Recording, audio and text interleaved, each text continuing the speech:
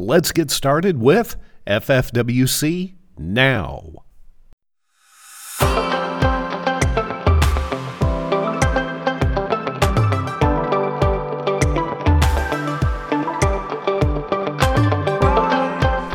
Well, welcome to our second week of podcast for FFWC Now.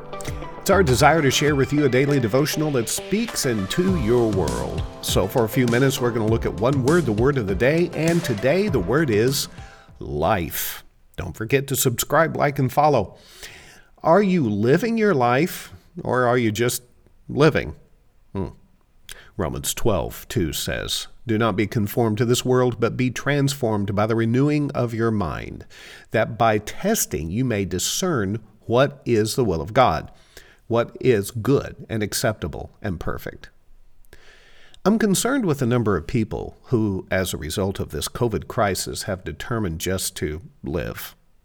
And I get it. You don't want to contract the virus. And you've got good reason not to get it. I've had it. And it's no fun, believe me. But even under these circumstances, shouldn't you be living the best life possible? But Pastor, I can't travel. I can't do what I used to do. I get it. I understand. But you can choose to wither in your circumstance or thrive in these new days. The scripture says, don't be conformed. There's so many people out there who want to tell you how to live your life, especially now. I had a discussion with a pastor the other day. We were talking about different churches and different places and how the culture of their locale really determines the attendance of their church. Some places are doing quite well. They handle the virus very well and they're living their life. And other places, it's like living in prison. It's horrible. How does Jesus want you to live? In fear or in faith? Fear leads to death. Death of relationships, death of joy, death of one's future. Faith leads to life, life in Christ. Strength in joy, hope in Christ. Be transformed, the Bible says, and that means that there are new ways to enjoy your faith. Transformation, actually in the Greek, is where we get the word metamorphosis. Conformed means to be poured into a mold. So would you rather change or just be poured into the other same mold everybody else is being poured into? This podcast, for example, before COVID, I probably would have never considered doing such a thing as this. But the times we live in call for new paths of faith and connection. Making new paths of faith require you to follow the voice of the Holy Spirit. He is there to lead you. Let Him. Here are the things that you might want to work on. Connection and engagement. Right now, you need to be as close to Christ as you can be.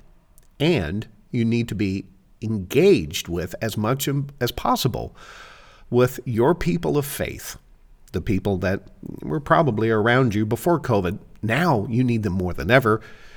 You need to work on faith and souls. Now, faith is a number one priority in your life. Before COVID, faith was struggling to be important, even in the church culture. Now you don't have a choice. Souls. People who don't know Jesus need you now more than ever. There are millions of people in the United States who are looking for a new voice in this crisis culture. And if you don't live in the U.S., I bet you that there are millions of people around you who are in the same boat. And the answers are not found in YouTube or Facebook. It's found in your life. Here's something else to work on. Near and far. You need to get as close as you can to Christ, your church, people who will encourage you, and people who will need you. And you need to get as far away from fear and sources of fear as possible. Christ will do this for you, and it will be a miraculous event in your heart and life if you let it happen. Father, I thank you for what you've done for your many blessings, and I pray that you continue to help us to be able to draw closer to you, live by faith. Help us to overcome fear. In Jesus' name we pray. Amen. All right. See you tomorrow. I'm going to share something else with you I believe is going to be a blessing for your day. God bless. If you would like to know more about Faith Family Worship Center, please go to ffwc.us. Also, check us out at our YouTube channel, FFWC Palm City. Or you can visit my website, russjones.us.